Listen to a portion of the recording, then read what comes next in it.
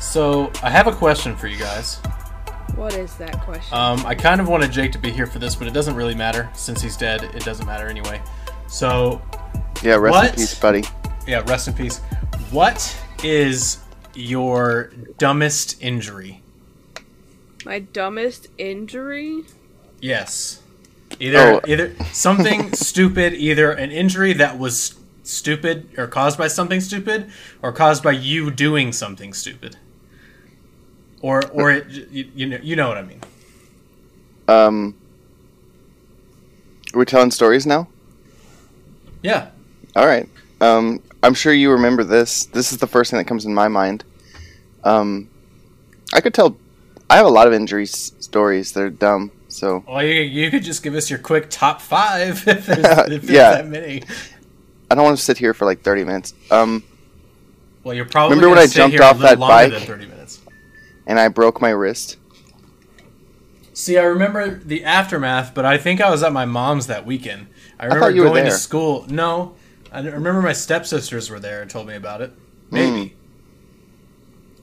I don't remember exactly. I just remember you showing up at school with a cast because I was at my mom's that weekend, maybe, but I'm not sure. I'm not 100% sure. Okay. Well, I broke my arm.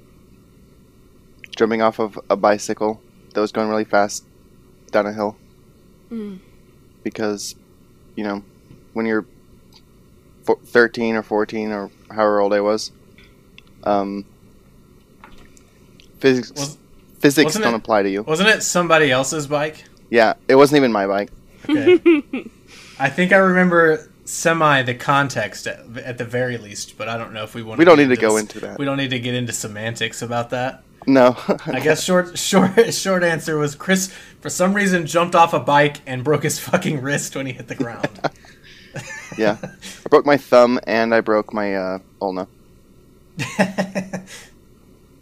Well, I've never broken anything. Do you want to start? No. I've also broken a rib. Well, you can go to that. I'll do mine after Cheyenne's, but I got two pretty stupid ones.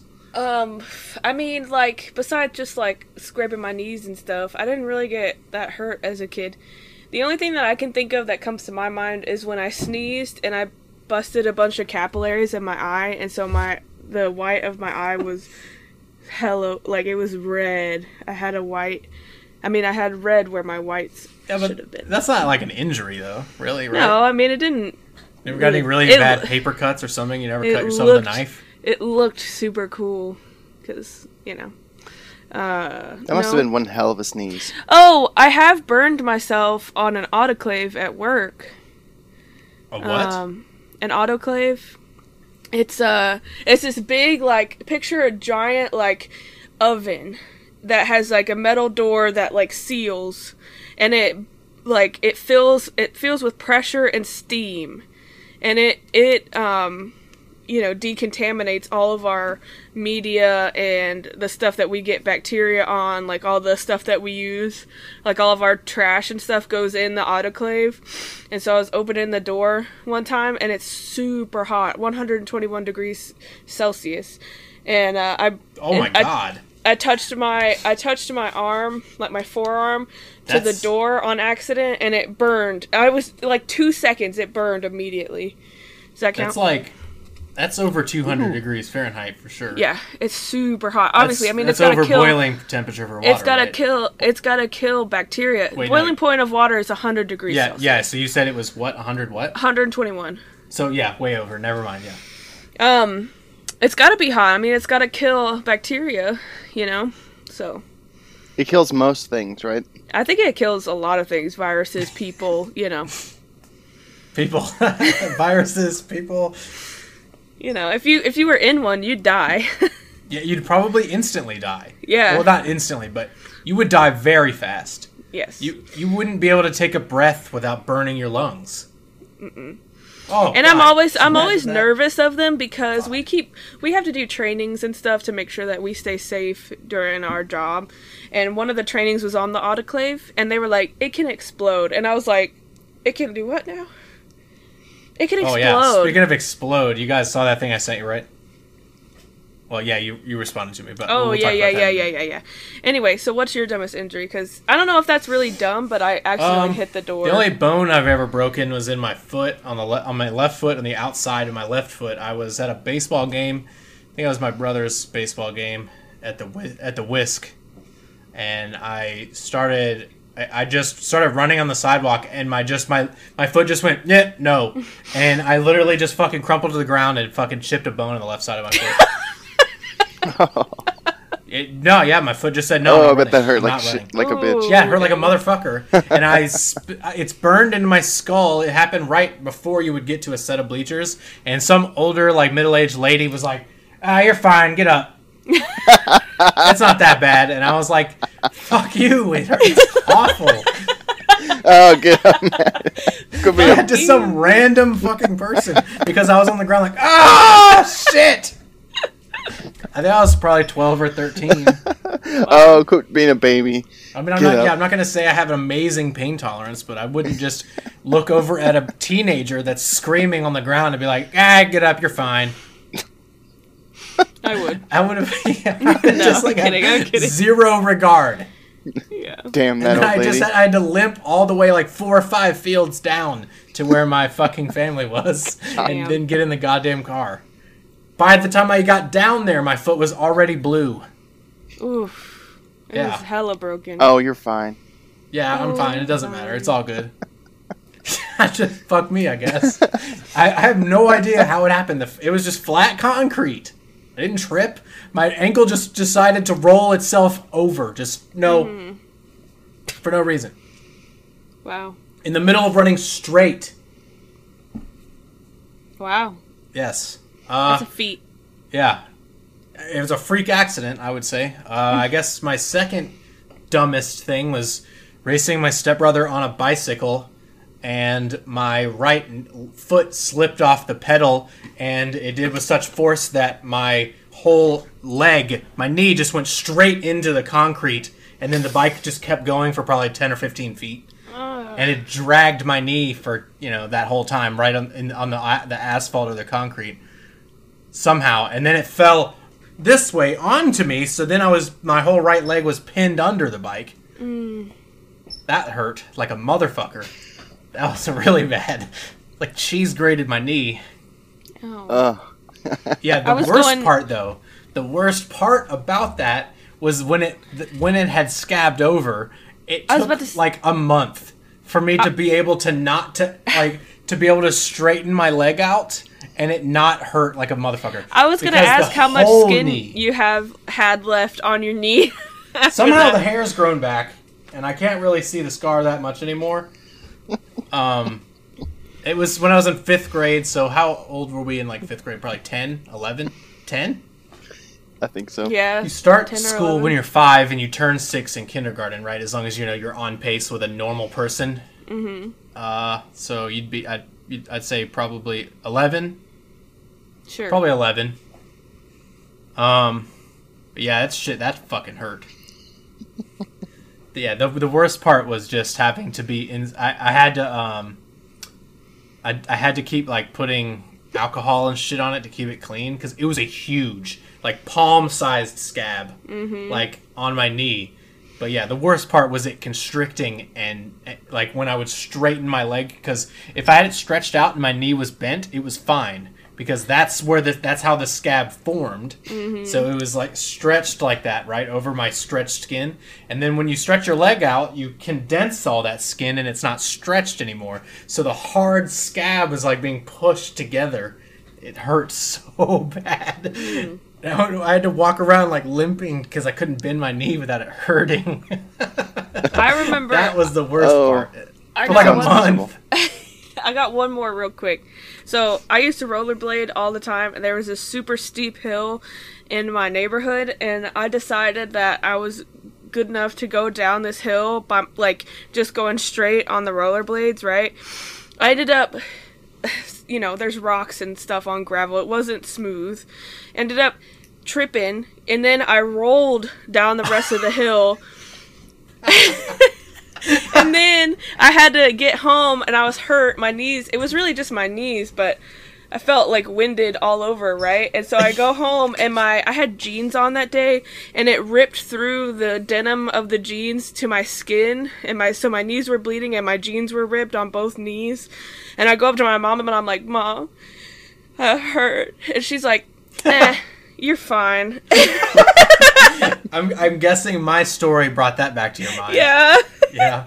Yeah, that random lady being like, get up, you're alright. My mom was like... It's burned into my skull, that bitch. I was like, the jeans literally ripped. Like, I was just, like, in shock that she was like, you're alright. Like... The hardest fall I ever had outside... Chris, do you remember this one time me, you, and Jake were walking in the woods in our neighborhood, behind our neighborhood?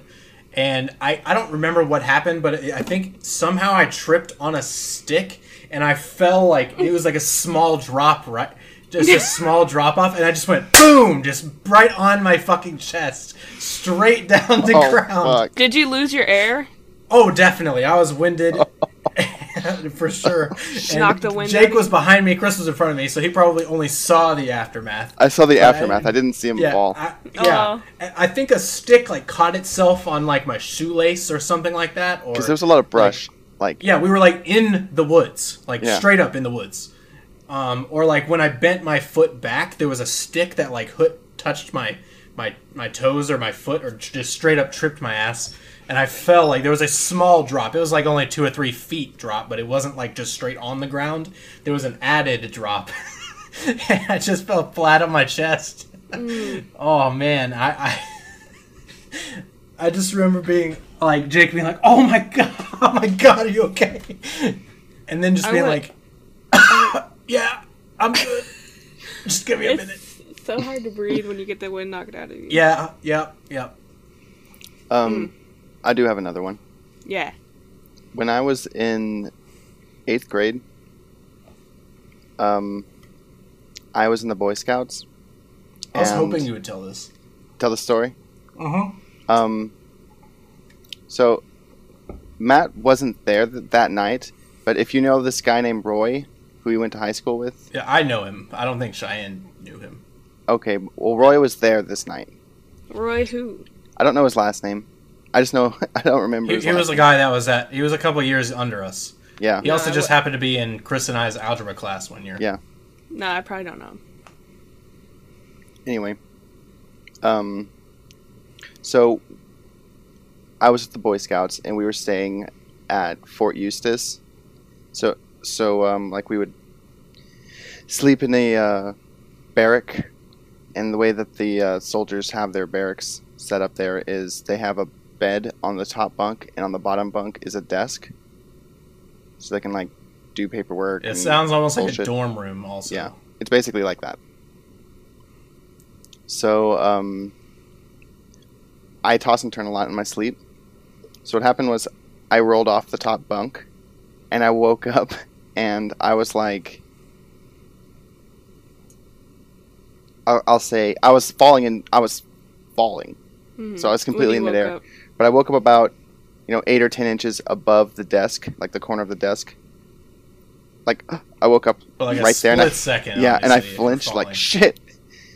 And because I flinched, it didn't hit my eyeball, like my left eye socket. Oh my god. But I could take my glasses off. I have a scar from here. You can see it, like, in the light right here. Oh my god. Yeah. Cheyenne, you didn't know this? How did you I didn't know. this? I It didn't know goes this. from right here, from the top of the bridge of my nose, all the way up. all the way up your forehead. Holy Yeah. shit. I did not know that. So that desk, like, split my face open, and then I you could have lost your eye. Yeah, well, He's lucky he didn't break his orbital my bone. neck, because I Yeah, landed on my that head also. from the top Yeah. bunk. Yeah, you like, definitely could have been dead. Yeah. like the floors of the barrack were linoleum. yeah, just concrete. Probably Cold, hard, concrete. yeah. underneath there. Boom, unconscious. So what happened, like, the way I experienced it was I knew I hit the desk, like, thump. It was like thump, thump, and then I woke up from the ground, like, in just a huge pool of blood, and I thought I broke my head wounds nose. bleed a lot. Like, what I thought happened was I broke my nose, so I thought all this blood was from my nose. I didn't know I had a cut on my face. Yeah, you probably weren't 100% mentally there. No. Concussion. Yeah, I did have a concussion. I spent the whole, like, this happened at like 2 in the morning, and it was like February-ish, and I was sleeping in my fucking boxers. So after this, I all I could do was just like call out for help, and Roy was the first person who woke up and saw me, like blood fucking everywhere. He realized I need to get an adult. You probably haunt his nightmares. Roy actually like used to say that he saved my life. He kept. It's probably true. You probably would have bled out. It's not wrong. He got a spare T-shirt.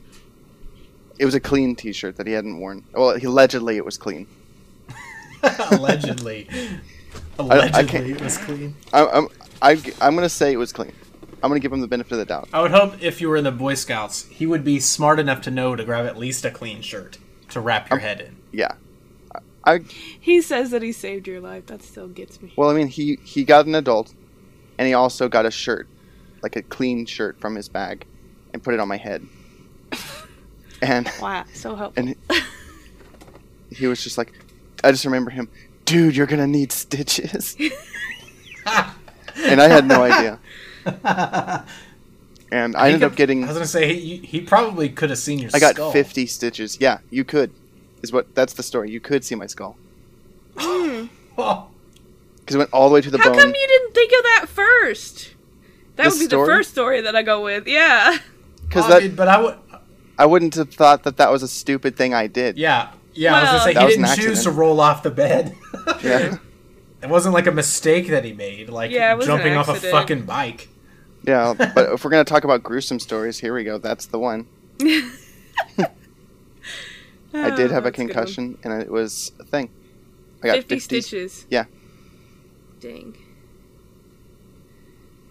Yeah, I don't have anything that bad. I've never had stitches either. I haven't either. I didn't even get a fucking cast for my foot. I just had a little boot. Yeah, they can't really do much for feet. Yeah. Yeah, they're just like, sorry about it. Chris had a cast on his hand when he broke his wrist. Oh yeah, when I broke my wrist, and it was my thumb, so they had to have both of them. Yeah, they can do all kinds of stuff to submit. They can't do anything for your foot or your toes or anything. Bullshit. They can't do it. It's fine though. I didn't have to worry about not bathing it for a month. True. Or itching. Oh man, yeah, I couldn't even imagine that. But the arm cheese you get to scratch off later.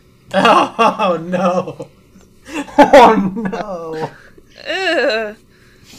Arm cheese. Oh, that's nasty. I wonder if that's on the black market.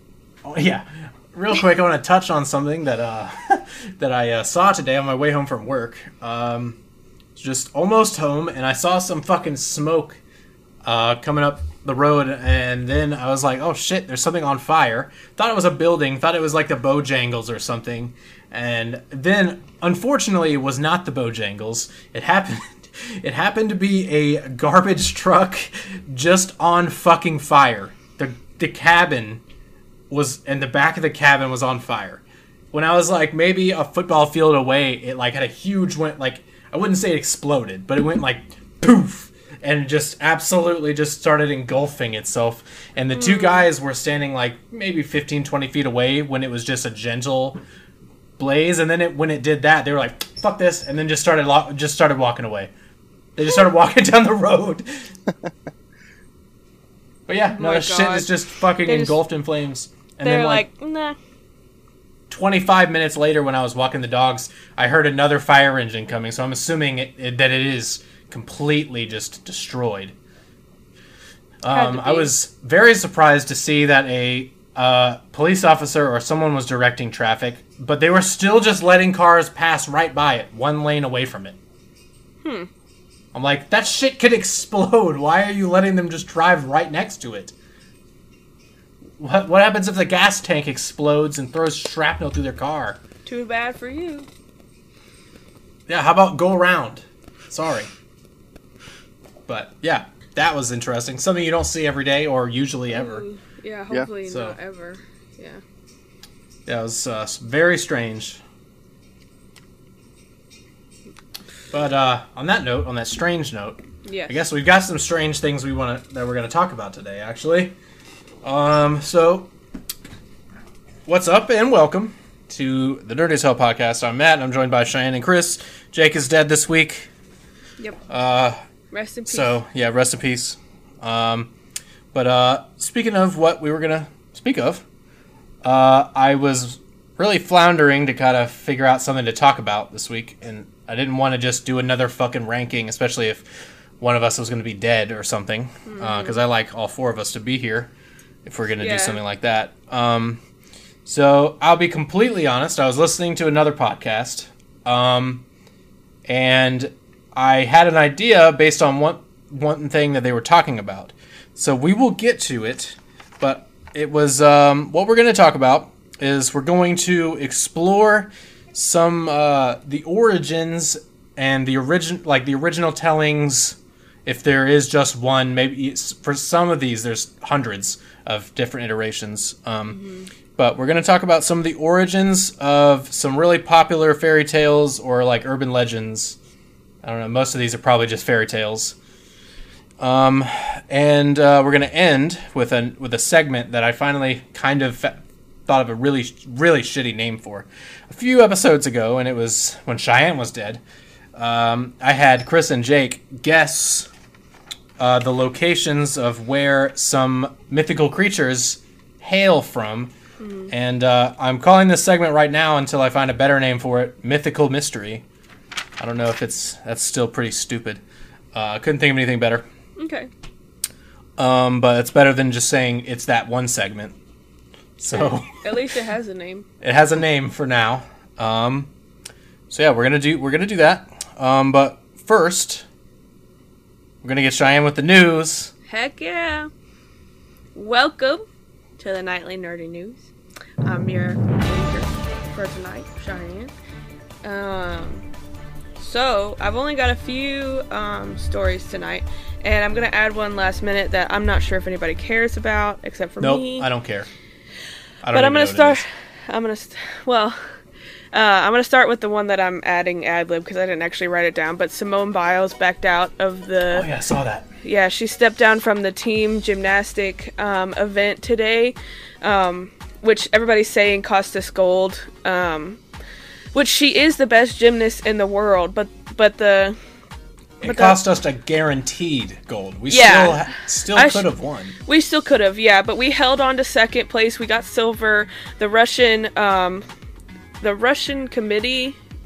Olympic Committee, because Russia as a nation can't actually compete in the Olympics until 2024. I don't know if you guys knew that. They got banned until 2024. So the Russian athletes, as long as they weren't involved in the drug use, they can compete under an Olympic flag. So they're called the ROC, the Russian Olympic Commission or something. Anyways, so they won gold today. Simone Biles stepped down due to mental health issues, and she said she's gonna step back and evaluate if she's gonna continue at all, because she also has individual and individual performance. This Olympics. was she dropped out of the team-based one. Yes, so she's still qualified singles. And still is on the docket, I guess you would say, for the individual competitions. But she said that she's gonna reevaluate and decide on Wednesday if she's gonna compete on Thursday. So we're still not sure if she's gonna compete anymore at all. Anyway, so I've been watching the Olympics, so I thought I'd add that. Dead Space is getting rebuilt by Motive Studios. The trailer was released for EA Play 2021. That's quote, trailer. Chris's realm. Talk about it, Chris. Go for it. I'm optimistic. I want to see more than what their quote-unquote trailer shows. I mean, it's a remake, so teaser? They don't really need to show more, do they? Yeah, they do. If that was the only thing you saw until the game came out, I mean, I'm sure it wouldn't sway you either way. You're right. Just knowing that they're gonna take my favorite game. Well, it's not actually my favorite game officially. I don't know. It's up there. It might be. It might be. I just hope we could go back and check the tapes. Yeah. They just need to stay true to what it was. You know what I mean? Yeah, not go too just off the rebuild books. it and don't try to reimagine shit. Just rebuild it. That's all. Like, maybe improve on what the other one failed to do well. Like, maybe take that and... So you'd like to see some quality of life improvements? Yeah, of course. Maybe update it a little bit, make it a little less clunky. Yep. My thoughts on this is I don't think this game is old enough for a rebuild.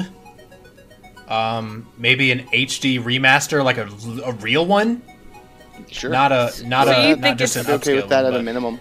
So you're saying that if you picked up the original Dead Space, Well, you can still play the game. Yeah, I was about to You can say still it's play it. still enjoyable. Yeah. Yeah. Yeah, absolutely. Like, it's actually like, a really good game still. It's not like... See, what this is going to be, they're saying, like, this is a remake on the scale of, like, Resident Evil 2 and 3, which is bullshit. Those games are totally different now. They rebuilt them into a third-person action horror game instead of a fucking, you know... what was the original? Like, what is that even... What is that style? The stationary camera thing. Yeah, like stationary... Yeah, yeah, exactly. It was a totally different game. Mm-hmm. I don't know what that's called, but yeah, I agree. But did you want to take a second to update on the nerd space front for this, Chris, or did you want to? Do you want me to do it? I don't know. I mean, I may decide to talk about Dead Space and shit instead of Metal Gear Solid. But I mean, I haven't heard from Jake whether or not he's okay. He's cool with that. But I mean, I don't think he would mind, else. but I think it would be a much easier thing to talk about. It may be. I can't even wrap my head around, with the limited knowledge I have and only playing Metal Gear Solid 5, just trying to explain what that game is. I can't even wrap my head around trying to explain it to people, or like how you would even go about it. So I don't know, but there's a possibility that the nerd space could be, instead of Metal Gear Solid, could be Dead Space. So just so everybody's aware. Yep. Sounds good. The next piece of news I have is The Witcher: Nightmare of the Wolf is releasing August 23rd. Whoop whoop. That's the animated. Same studio that makes Castlevania. Mhm. Guy who voices Hector voices Vesemir. Mhm. All right. The guy who voices Dracula is also in it. I think he's Vesemir's master. Fucking hype. So hype. It's gonna be good. Looks badass. Something else that seems cool, because I'm gonna move on from that. Sorry. Wow. I don't know what else to say. Talk about who cares, right? Jeez. I care, and we've talked about it before. We've talked about Vesemir and Yeah, all we that. have. And I'll touch on it in a minute because I've got the August releases. yeah. Also, Battlefield Portal is coming to Battlefield 2042. And so I kind of looked into this because I was kind of like, is it just a mashup of Portal? But I don't think it has anything. I don't think it has anything to do with Portal. I think you're right. It might not have anything to do with Portal. It doesn't. I looked it up. It's basically a sandbox builder for Battlefield, so you can. Yeah, it's Forge. It's Forge. I don't know what that is, but you can Forge is like add. from Halo. You can add like all the cars. You can add like your own settings to the map. You know you can build your own thing. Yes. You can make everybody have knives, Yes. Or- sorry. defibrillators. I ahead. thought it was funny. Anyway, so it sounds pretty cool, and it's going to be in Battlefield 2042. Yeah, I think it looks cool. Honestly, just that really sold me on at least just... I was probably going to get the game anyway, but I'm definitely going to get it now. Mm-hmm. Because it really opens up possibilities for people to make maps. Make their own maps using updated assets from previous battlefields, like the World War II Battlefield, the World War I Battlefield, the older Battlefield like 2 and 3, and Bad Company, I think, as well. So they've got updated HD assets and classic maps from those games. So you can mash them all together if you want. Your Battlefield, your rules. Yep, and you can, you make your own game types. But yeah, for people that have played Halo 3 and newer, it's Forge. It's basically Forge, where you create your own map using assets and stuff that they give you and your own game types and shit. Like Forge is what gave us like zombies in, not zombies, the game. I mean like zombie the game type in or infected. Sorry, infected. And it's gonna be cool. It's gonna be cool. It will.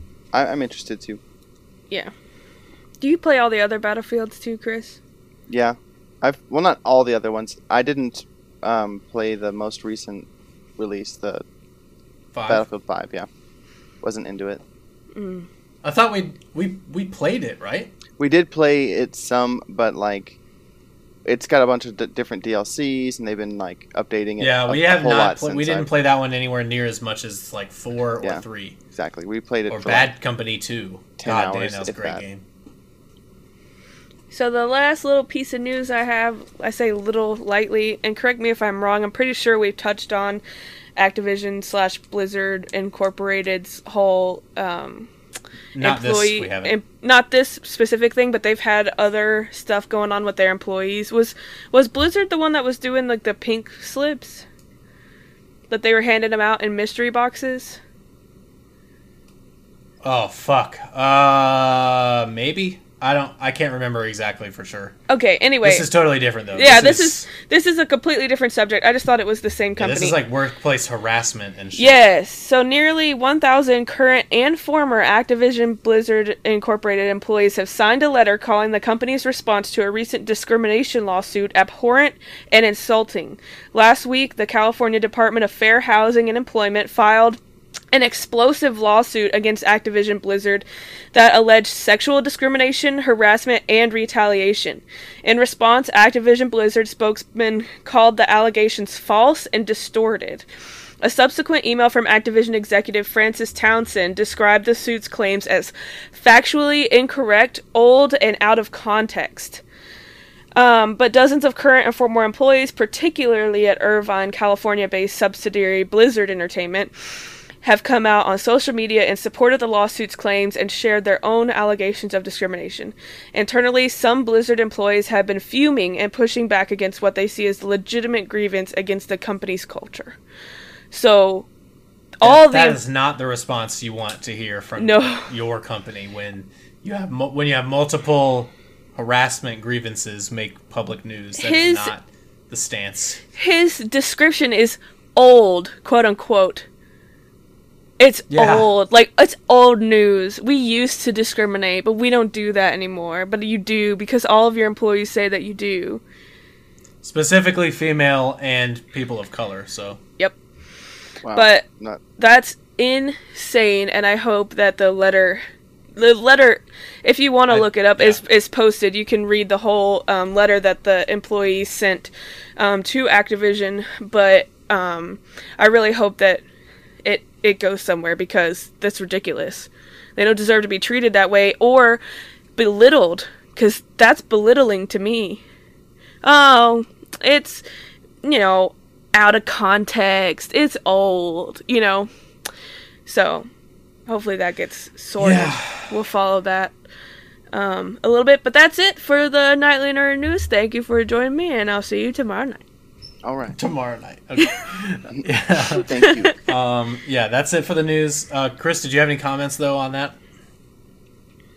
It was just, it's fucked up. I don't, what else is there to say about it? Mm-hmm. I think it's finally time that we get some game developer unions going, because a lot of like the shit, like I remember when I was in high school and stuff, like I thought that I would want to be a game developer in some capacity or something like that, right? Yeah, be in the game industry. And I quickly when doing research, I quickly decided that is not for me. And I was very terrified that it would actually make me dislike games and become very jaded about them, based on many stories that I had read from not chief advisors or people that are actually making real money, and I'm talking about the people that are being driven into the ground, the people that are actually making the games, working 80 to 90 hour weeks every week, sleeping in their fucking office, and simply because if they don't, the next guy will get hired instead, and they'll get fired. And the fact that a lot of these companies just outsource a lot of the work to hire on. They'll start a game, and then when they reach a certain point in development where they really need to power through, and then I'm not even talking about crunch, which is fucking terrible, by the way. I mean, just look at CD Projekt Red and Cyberpunk. Anyway. Yeah. So yeah. But like they also will outsource a lot to people, and you'll have a job for a couple months, and then the game launches, and all those people are just fired or let go, and they move on to another project at some other company. And you're not technically required to work those hours, right? But you're going to be culturally guilted to do it on basically threat of you losing your job, or if you ever want to move up or anything like that. Yep. You know, that's how it is, and that's not.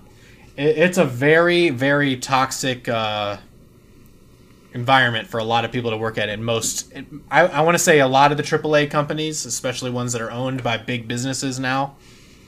Yeah, it's bad. It's really bad. And there's nothing they can do unless they unionize. Honestly, there's nothing you can do. So, that's terrible. But anyway, we're gonna move on to the August releases real quick because this will be the first episode that comes out in August. Woo! So I'm gonna start with the games. So on August 10th for PC and Xbox Series X, we've got Lawn Mowing Simulator. Ooh. Are you kidding? Oh yeah. Oh no. Yeah, that's real. Just go out and mow your own lawn. Okay, go ahead. Then we've got August 13th coming to Xbox Series X and Xbox One with Game Pass and also being able to just purchase it. You've got Hades finally getting its console release. And then a Civilization-like clone coming out on August 17th to PC and Stadia. We've got Humankind, which I've been looking at a lot on Steam. It looks very interesting. I'm going to let the game come out. And see how it's received. See how it's received, yeah. The next game on the list, August 19th for PC and Xbox One, is that game 12 Minutes. That game with like Daisy Ridley and I think it has Willem Dafoe in it too, or something like that. That one looked really good. That was in the E3. It takes place all overhead in one room. Mm-hmm. I think it can play out so many different ways based on different. Yeah, really heavy story-based game. But it's like a 12-minute game that you can play over and over again and get a ton of different I'm excited for that one. August 20th for PS5 and PS4, we've got Ghost of Tsushima Director's Cut. I'll be getting that with the new Eco Island expansion and a bunch of new features and stuff like that. The same day, August 20th, we have to everything but Switch. We've got Madden 22. Yeah, I can't wait for that shit. And then August 24th, everything but the Switch, we've got that Aliens Fireteam Elite game. Woo! That we'll probably forget about in like 2 days. After the hour after the game's release, yeah. Yeah. And then August 25th, something I know Cheyenne's actually pretty excited about, to PC, Xbox Series X, and Xbox One, Psychonauts 2. Yes! Game Pass as well. This is on Game Pass release. I'm super excited. I already have it pre-downloaded. Nice. Damn. I am hella It's a month excited. away. I know, but I don't care. I have it for the original Xbox upstairs, and I'm very excited for it. And actually, it was on my list to do for Forgotten Classics, the ending segment that we do sometimes. But I don't think it's forgotten anymore. Yeah, I don't think it's very forgotten, yeah.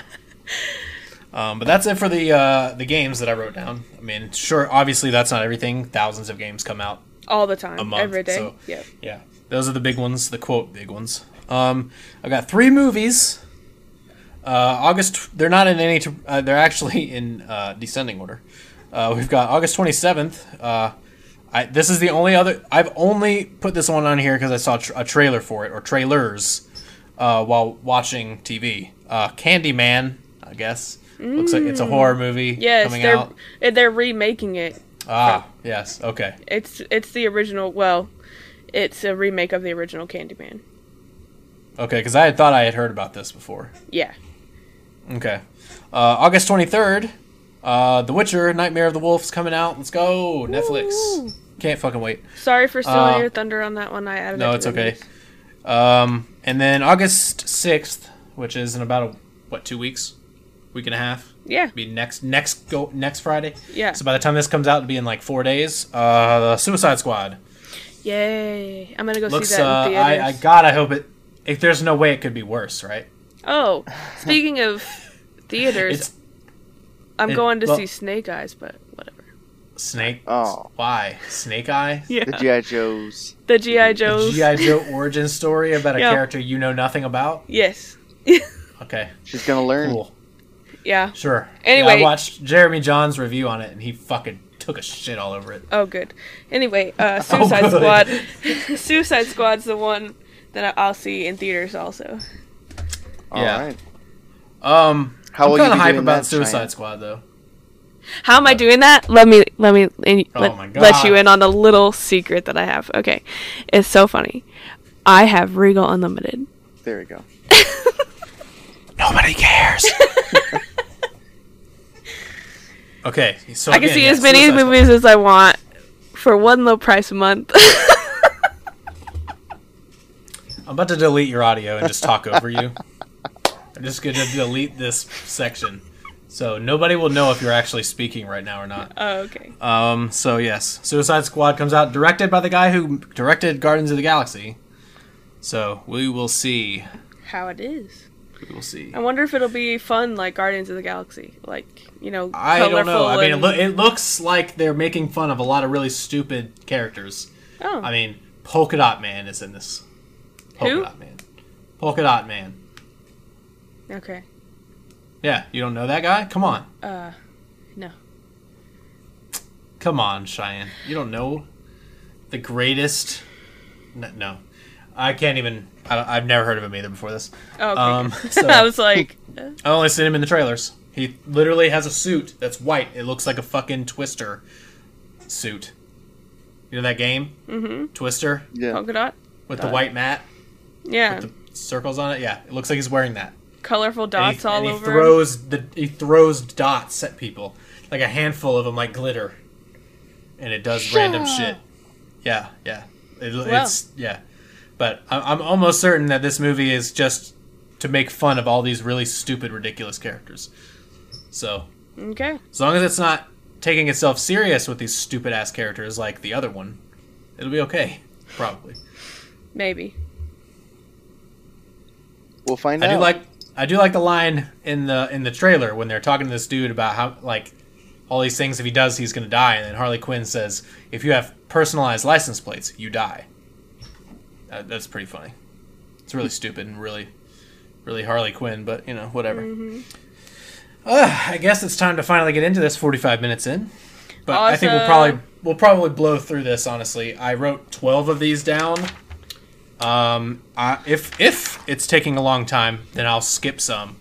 But I wrote 12 down thinking that we'll probably just get through it like that. So, Okay. all right, we'll start with an easy one. So, yeah, what I want you guys to do is to try to guess the original, like, area of where these stories are from, where they originate from. Okay. Before we talk about it, and see if you guys know what the original story is, kind of like the gist of it. So when I was dead a couple episodes ago, when you guys did the ending segment, I played along, and it was really fun.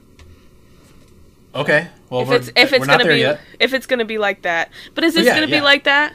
Yeah, it can be like that. Yeah, so yeah, if you guys listening, you guys can play along as well if you don't know. Awesome. When we get to it, I'll tell you the one that kind of gave me this idea. I Okay. added it to this. So I'm totally ripping off Fuckface for like 5 minutes of their episode this past week, but it's okay. I went way deeper than they did. Okay. But yeah, I was listening to it at work and I was like, oh, that would be a cool, fun episode. But yeah, we're hitting a lot of the pretty well-known fairy tales and stuff like that. So All right, the first one I've got, it'll be probably a pretty easy one for at least the location. We've got Hansel and Gretel. Hansel and Gretel. Anyone want to take a stab? Germany. At least the location. Yeah, okay. Yeah, that's pretty easy. Yes. But do you know, like, kind of the original story, like, what it's more similar to? Like, how it goes? I'm not sure what you're asking exactly. I mean, I So know you know the like story. Americanized child version, right? Yeah.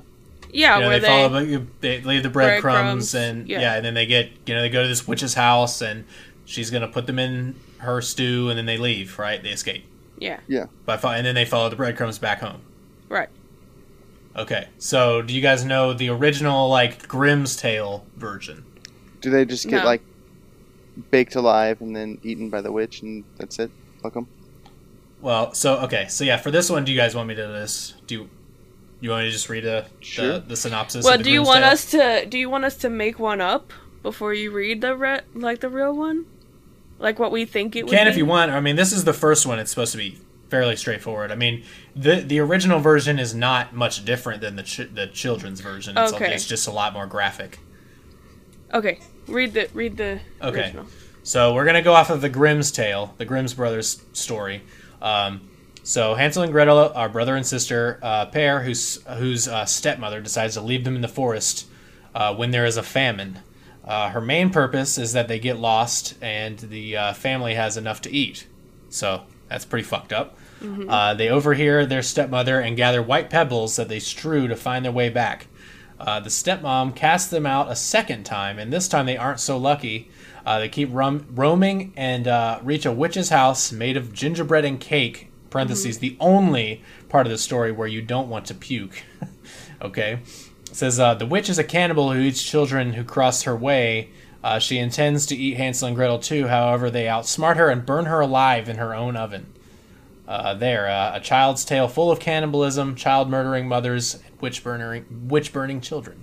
Nice. So that's that one. Pretty straightforward. Beautiful. Yeah. A lot of these will fall back to the Grimm's tales if there isn't like so a lot of them do originate from those because the Grimm's brothers tales take a lot of old ass like folklore and stuff and turn them into stories, back in I don't even remember when did they write or come up with these stories. Like it was Long time ago. centuries ago, right? Yeah. I think I have a copy of the Brothers Grimm, but not down here. So yeah, that thing. I mean, their stories are very interesting, but for the most part, a lot of these, if there isn't an original version before the Grimm's tales, like one that's universally accepted, I guess, then we'll probably just fall back on that version, just so everybody's aware. Because a couple of these have hundreds of different iterations, so if that's the case, we'll go to the Grimm's tale. Okay. But yeah, so the next one I got is Goldilocks and the Three Bears. Anybody want to take a stab at this? I believe it's Russia.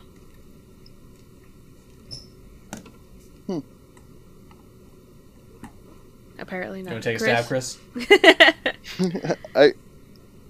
I was gonna say Sweden.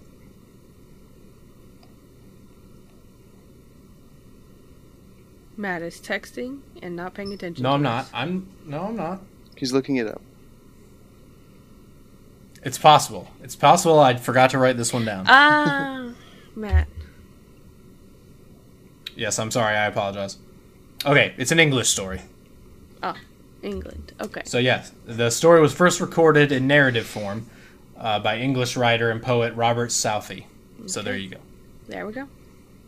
But it was first published anonymously as The Story of the Three Bears in 1837 in a volume of his writings called The Doctor. So in the original Goldilocks tale, she goes into the bear's house, eats the porridge. That one's too cold. That one's too hot. This one's just right. Well, the right? one you know at least, right? Yeah. Yes. Or yeah, the colloquial like well-known one. Yeah, the children's version. We'll just call the ones that are well known as the children's family-friendly children's version. Yes. And then she does a bunch of things like that, and then she goes upstairs, finds the just right bed, and then the bears come home and are like, "What are you?" The bears come home and are like, "What are you doing in our house? What is this thing in our house?" And then she leaves. But obviously, if it's a Grimm fairy tale, it's much more grim. Well, this one we're going to use the original. So this one does not come from the Grimm's tale. Okay. So this is the original poet's version? Yeah, there's actually 2 versions of this story. So the first version, there are 3 bachelor bears living together, and an old lady breaks into their home. She eats all their porridge, sits and breaks their chairs, and sleeps in their beds. When the 3 bears arrive, they startle her awake, and she jumps out the window, never to be seen again. While the bears here are nice and hospitable, the old lady is a foul-mouthed, troublesome, interfering creature. All right. Okay. And then over the years, the old lady was replaced with a young girl, so that's the original. Instead of 3 bachelors, it's a mom and dad and baby bear. It's a family, yeah. Yes. Yep. That's interesting. Yeah. All right, the next one I have is Sleeping Beauty. No, that's Beauty and the Beast. Anyway, Sleeping Beauty, I'm gonna guess France. Austria. That's so specific. Hold on, I'm sorry. So I had all these all the web pages saved, but the one when I restored it, it does not have the page with all the information about their specific location. So I'm sorry, I'm looking it up again. I apologize. Wow. But yeah, this one is actually a German story. Oh, Germany again. And hold on. It says there's actually. I'm sorry. There's a French title and a German title. So I was close. That's interesting.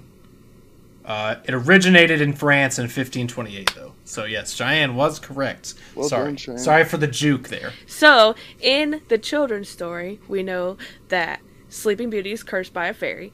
That when she touches a spindle on her 18th birthday, she'll fall into a deep sleep until she finds true love's kiss, right? So they burn all the spindles in the whole town, but, fairy magic. So she finds a spindle, she touches it, she goes to sleep, and Prince Charming comes, kisses her, beats the dragon protecting the castle, and then kisses her, and she's awake, and they live happily ever after. So yeah, the earliest known versions of this story, though, traces back to 1330, by the way. Dang. It was first published in 1634. Wow. So almost 300 years of the story's existence before it was published. Just kind of like word of mouth existence. Yeah. So what we've got here, again, 2 different versions. I'm sure one of them is the version that we know. The first version, everything is nice and happy, and the princess wakes up when the prince kisses her. But that's not the end. The prince has an ogre for a mother. Oh. Now he knows his mother will never accept the princess. It says, in parentheses, Jocasta complex, perhaps.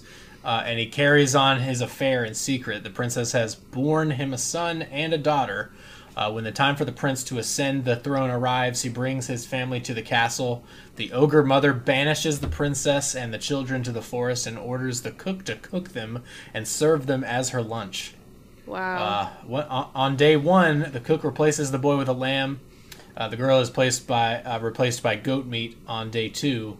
The ogre never realizes the difference. On day 3, the princess, who is heartbroken over her children's death, offers to slit her throat, but the cook reunites her with her children and serves the ogre red deer, or hind, cooked in sauce Robert. I'm assuming it's. I'm not going to read it. Sauce Robert. The ogre soon finds out that she's been tricked and prepares a tub filled with vipers and foul creatures. However, before she can punish the cook, the princess, and children, the prince arrives, parentheses, no one knows why he disappeared for 3 whole days, and the ogre throws herself in the tub and is consumed. Okay. Now, the second version is not the one we know. So here's the second version. If that wasn't gory enough, in version 2, it is not a prince, but an already married king that visits the sleeping princess. He finds her alive and unconscious and well. Even in that state, she somehow arouses him. He rapes her and leaves. Raped by the king, she is now pregnant and delivers twins, all while sleeping. Her little son sucks on her finger, and finally she awakens as he sucks the spindle's poison out. He survives, though. Guess it had to be injected, not ingested. Yeah. She awakens and is confused on seeing her 2 children. She begins to care for them. One day, the lecherous king is in the mood for some more somnophilia and visits the princess. She's awake, though, and like a true... I have no fucking idea what that says. It says, and like a true, in parentheses, artish nari. Do you know what that means? No. No idea what that means. Forgives the king and accepts him. He stays for a few days and then goes back to his kingdom. His wife, however, suspects something amiss and realizes the king has been happily sleeping around. Infuriated, she asks Sleeping Beauty's children to be brought to the castle and be cooked. However, the cook saves the day and hides the kids. She then orders Sleeping Beauty to be brought herself and burned alive. Nice again, the king is missing from the scenario. He saves Sleeping Beauty and burns his queen instead. They then marry and live happily ever after. Or at least till the king goes a-raping once more. God. Oh my God. Jesus. That's terrible. I can see why these versions aren't in the Disney movie. Yeah. I wonder why. Yeah. God. All right, so the next one I've got is Snow White and the Seven Dwarfs. God damn it, it's another one that I have to look up off the fly. I'm sorry. I'm gonna go with Poland. I'm gonna say Germany. All right, hold on. I'm spitballing. I'm sorry. Yep, it is German. It is a 19th century German fairy tale or folk tale written by the Brothers Grimm. When so in this doubt, was it's an original Grimm's tale. So Was her heart cut out in the original one? I don't know. Would you like to explain to the audience and probably me, who hasn't seen this movie in how old am I? 27? 23 or 4 years? Yeah, I can give you a synopsis of the Disney film. In the Disney film, Snow White is the fairest of them all, and the queen does not like that she's this one. Okay. the prettiest of them all. So she has a hunter. She hires a hunter to take Snow White out into the woods to cut her heart out, to bring her Is heart... it Chris Hemsworth? No, to bring her heart back to the queen. The hunter feels bad for Snow White, so he just lets her go and brings back some deer's heart or something to the queen to prove that Snow White's dead. And then Snow White wanders around the woods for a while. She finds a little hut that's all dirty, so she goes in there and she's like, I'm gonna clean this place up. So she gets the forest animals and she starts cleaning up this little hut. The seven dwarfs come back from work and they're like, whoa, what's going on? And she's like, oh, I made you guys some food, welcome back. And they're like, who is this lady? Anyway, they end up like, This is a long synopsis. I'm sorry, accepting her. It's a long movie. Probably, watch, I bet it's like 60 minutes. The evil queen finds out that she's still alive, poisons her. Prince Charming has to come kiss her awake, and they live happily ever after. Is he different than the Different, yeah. than the hunter? Yes. Oh, okay. See, this one in my brain always confuses me with... I always get this one confused with Sleeping Beauty. In my brain, they're the same. Sleeping Beauty is Snow White in my brain. Oh, no. So... I mean, I guess they both get poisoned. They both had to be kissed awake. I can see where you get confused. Yeah, I mixed them up too. Boom. There you go. All right, so I'm going to read the original version here. So The evil queen, who is jealous of Snow White's beauty, orders a huntsman to take her to the woods to kill her.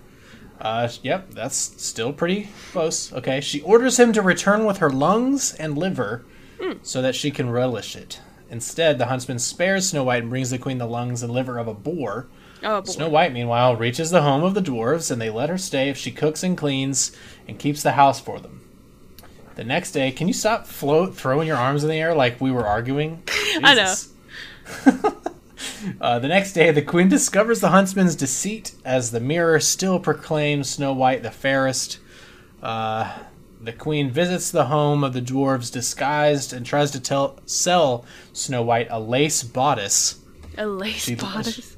She ties the laces so tight that Snow White faints. The queen thinks her dead and departs. You're a stupid bitch. The dwarves come and revive her. The story repeats the second day when the queen uses a poison-laced comb to comb her hair. But again, she is saved by the dwarves. The queen then gives Snow White a poison-laced apple. As soon as she bites the apple, she falls into a death-like stupor. The dwarves, thinking her to be dead, place her in a glass coffin. Soon, a prince passes by and is enchanted by her. He orders his servants to take the glass coffin away, and the dwarves agree. When they are carrying the coffin, they stumble on some roots. The coffin falls, and the piece of apple in Snow White's throat is dislodged. What the fuck? And she wakes up. The prince is delighted, and they get ready for marriage. Okay. The evil queen is invited too. Since she doesn't know it is Snow White the prince is getting married to, she visits them. Now Snow White reveals all the evil done by her. As punishment of her crimes, glowing hot iron shoes are brought before her, and she is ordered to wear them and dance until she drops dead. Jesus. Snow White did not take any shit. Nice. That's actually not too different. It's not too different. It just took away the really brutal shit. Until you drop dead. I'm pretty sure that the evil queen was forgiven in the original Snow White. Or the Disney Snow White. They forgave her. They're like, yeah, I'm sure they probably did. And then that's when they decide... No, I don't know. No, I'm going to fuck that up. They drop the coffin, and then it dislodges the chunk of apple. Rapunzel is the next one. Ooh, Rapunzel. So that's a newer Disney film that they made. I'm just going with the children's tale, though, because the one that Disney made is a little bit different than the well-known children's tale. So the children's tale for this one is that Rapunzel is locked in a tower since she was born. She grew up in this tower, this really tall tower. So she has super long blonde hair. Okay? And it's so long that it reaches the bottom of the tower. And then the prince comes one day and is like, Rapunzel, Rapunzel, let down your hair. And so she does, and he climbs up, and they get married. And that's all I remember about the original story. The original children's story. I know the Tangled version, which is a lot different. She's stolen away as a baby and put into this tower for her magic hair, which I'm not sure is part of the original thing, but kind of the same concept. She has really long magic hair. This guy comes, gets her down from the tower, and then they, go on an adventure and fall in love and all of that. Nice. All right. So, do you guys want to guess? Did you guys already guess? Oh, yeah. Germany. Okay. So, you're kind of right. The popularized version is from the Grimm stories again. But the Grimm stories actually took the original tale, which was an Italian folk tale. Oh, Italy. Yes. We are both wrong. But they took it and published it in 1812. So the first written version of this was German, technically. But it originated from Italy. The original tale is from Italy. That's cool. So, so it says they actually adapted it from a okay. Yeah, so they adapted it from a French version, which was influenced by an earlier Italian tale. Okay. from 1634. So what's the original tale? So, I'm gonna read. The version I have is the Grimm's Tale right here. But I might. That's the only one I'm finding. I have a really long version right here in the Wikipedia that I probably won't read. Yeah, this is. I think it's also this one. Yeah, so the popularized version, the modern version that we know, is from the Grimm stories. So we'll just do that one, I guess. The other one, there's no real description about it. I think it's just inspired by that old tale. Mm-hmm. And when I say inspired, it was probably a tale about a lady with long hair in a tower, and that was probably it. Yep. And they were like, all right, we'll take that, and we'll... I mean, kind of like Disney's new movie is kind of inspired by Rapunzel, but it's really not her story. Yeah, so, all right. So it says, when Rapunzel is stuck in the tower, the prince visits her at night and gives her a small silk handkerchief each night, which she can sew into a long rope ladder. They also have sexual relations, and Rapunzel is pregnant. The Wicked Witch discovers her secret when she accidentally asks the witch why her dress suddenly feels tight around the middle. In anger, she cuts off Rapunzel's hair and casts her off into the wilderness. Meanwhile, when the prince comes to visit her that night, the witch hauls him up using the severed hair. He is shocked to see the witch and jumps out the window. The thorns below prick his eyes and he goes blind. He roams the wasteland and finally comes upon Rapunzel, who is the mother of his children. They reunite, and when he cries, his eyes are automatically healed. Yes, magic. Wow. So that's the original version. Okay. Well, a little bit different. Yeah, you think? He fell eyes first into some thorns. Worst way to fall. By some tears. Moral of that story is men can cry. Yeah, so here's a real quick one that's funny. That we're not going to delve into real deep. The Frog Prince. This one's kind of interesting. New Orleans.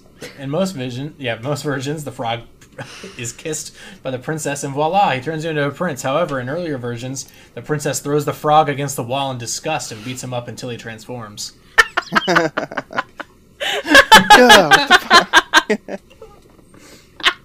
That's how he was saved.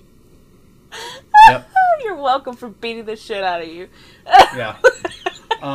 Here's another one that might be kind of easy to guess the location of, at least. And at least in my head. I need to look it up again real quick. But yeah, it's Little Red Riding Hood is the next one. If you want to give a synopsis while I look up to... Yeah, so the Little Red Riding Hood, at least the children's tale, because there's also horror movies made about Little Red Riding Hood now. But the original children's tale is that there's this girl that lives in a village. Her grandma lives isolated in the woods, and her grandma's sick. And so she has this basket of goodies, and she dons her red hooded cape, and she goes into grandmother's house we go, through the forest, over the woods, right? Along the way, she meets a wolf. The wolf's like, where are you going? And she's like, I'm going to my grandmother's house. And he's like, why don't you, hang out with me? And she's like, no, I'm going to my grandma's house. And so the wolf... Something about big teeth in there somewhere. No, that's later. So the wolf, beats her to her grandmother's house, pushes her grandma into the closet, ties her up, dons the grandmother's get-up. And then the little girl walks in, and she's like, oh, Grandma, wow, what big teeth you have. And she's like, oh, for better to smiling you with, and what big eyes you have, what big ears you have. And then he, tries to eat her, and the huntsman comes, kills the wolf, saves the grandma out of the closet, yada, yada, yada. I'm sure we could probably see where that's going to go. So yeah, Grimm. I can see where the tale gets dark. This is one with many different versions. There's at least 25 accredited versions of this story. There isn't a nailed down specific area other than just it's a European folktale. So, okay. Yeah, it's not it was, again, there's a Grimm version and also a version written by Charles Perrault or Perrault. I don't know how it's. I don't know what his nationality is. So Probably Perot. You're probably right. there. probably. But yeah, so we're gonna read about this version right here that I have pulled up. Okay. I'm assuming this one's also probably the Grimm version. After the wolf eats the grandmother, so now he eats, so everything's the same, except for he goes to the house and eats the grandmother. Okay. He leaves some of her meat and blood that he cooks and offers to Little Red Riding Hood. So basically, she eats her own grandmother. Dang. She is then ordered by the wolf, in the grandmother's disguise, to throw her clothes in the fire and come lay beside him. Oh. When Little Red Riding Hood realizes it is the wolf and that he will eat her, she makes an excuse and says she needs to go and poop. Oh. The wolf ties a string to her leg so she can't escape, but Little Red Riding Hood reties the string to an object and escapes. That's it. Oh, no huntsman or anything? No. She can save herself. Okay, she's a strong woman. Yeah, good. So wait, they burned her clothes off, and then she was No, he wanted her to burn her. Oh, okay. her Yeah, he clothes. wanted her to basically strip down and lay next to her before he ate her. And he was But like, she was like, and then she realized it was the wolf. Hey, I gotta and was take a like, dump. I gotta take a shit. Give me a second. all right, That's awesome. That's awesome. here, tie the string around your waist or around your ankle. Yeah. Yeah, so, alright, now we're moving to the one that inspired this. And then after that, we're going to get into the ones that are actually more interesting and maybe a little more grisly. Not So- not that those before were not grisly. No, but, They weren't grisly. so, the next one. This is the one that inspired me to do this. And that is Humpty Dumpty. I'm gonna guess. Would you guys like to take a stab at where this comes from and what the origins of this story might be? I'm gonna guess English.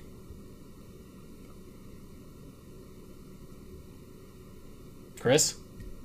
I guess English, but I feel like it's maybe I feel it's like that's a trick question. maybe it's like a commentary on somebody that was living. Like it's a how do I put it? Like a story about like I can't really say what I'm trying to say now. Like, okay, So- like a guy about, or something like that. Like In they're- the or col- whatever. Yeah, like they're Yeah. they're talking shit in this Okay. sing-songy In way. the Cheyenne, what do you think that the story represents? well, The nursery rhyme. I was about to say in the colloquial version, it's not really a story. It's Mother Goose's nursery rhyme, right? I don't know. Maybe. In the Yeah. colloquial. Yes, it is. I'm yeah, sorry. the children's Yeah, it says it right here. Written in 1902, Mother Mother Goose Goose. story book by William Wallace Denslow. Yeah. So Humpty Sorry. Dumpty sat on a wall. Humpty Dumpty had a great fall. All the queen's Uh-huh. horses and all the king's men couldn't put Humpty together again. Yes, that is the original, So or that is this. I'm trying to. I know. sorry. I'm just trying to think of like what it could originally be about. I like Chris's guess. Like it's about some fragile dude. That's what I'm going with. I don't know. Okay, well, the meaning behind this actually comes from, and by the way, yes, it is English. It is English. So it is suggested that from Professor David Daub or Dabe or I don't know in the Oxford Magazine on February 16th, 1956, that Humpty Dumpty was a, quote, tortoise siege engine, an armored frame used unsuccessfully to approach the walls of the parliamentary held city of Gloucester in 1643 during the Siege of Gloucester in the English Civil War. This is on the basis of a contemporary account of the attack, but without evidence that the rhyme was connected. The theory was part of an anonymous series of articles on the origin of nursery rhymes and was widely acclaimed in academia, but it was derided by others as ingenuity for ingenuity's sake and declared to be a spoof. But it says the link was nevertheless popularized by the children's opera All the King's Men and was first performed in 1969. But supposedly, Humpty Dumpty was either a siege engine or a cannon that was on the wall, and it fell off during the siege, and they were not able to put it back together. Wow. So that is it. It is most likely referring to some armament from a siege battle. Not actually that cost them a battle. Yeah. It was a thing that fell off the wall and broke. So it's very interesting. Random. Wow, that is random. But it makes all the king's horses and all the king's men part make a lot more sense. Yeah, couldn't put Humpty together again. Yeah. Yeah, and why an egg was sitting on a wall. Mm-hmm. Right? It's something, an armament that's fragile, so they were like, it broke like an egg. Yeah, so thought that was interesting, and it kind of spurred me to think about some of these other ones. So, all right. The next one I've got is the Tooth Fairy. I'm gonna say that originated in Scotland. The UK. I don't fucking know. Ireland. So, the earliest written record of the Tooth Fairy is actually a Norse legend. Norse? Yes. That's cool. It says, in the Norse culture, children's teeth and other articles belonging to children were said to bring good luck in battle, and Scandinavian warriors hung children's teeth on strings around their necks. Dang. Can you imagine just a Viking busting into your classroom and just pulling all your teeth out? Your classroom, yes. Your classroom. So, modern day, kids lose a tooth naturally, Chris. And yeah, Vikings don't beat it out of your skull.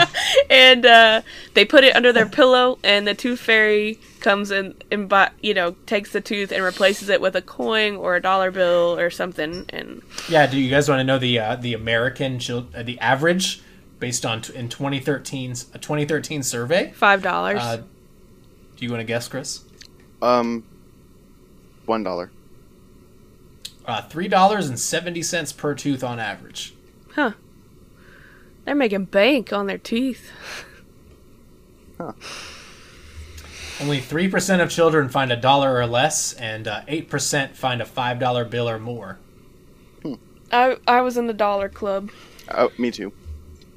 $1 the Dollar Club. Shave Club, which is what Nerdy as Hell is sponsored. No, I'm kidding. No, it's not. All right, so we got 3 unless more. They want to sponsor us. Yeah, unless you want to. We got 3 more. That would have been a great transition. Okay, keep going. Yes. So, we'll go with Cinderella next. Ooh.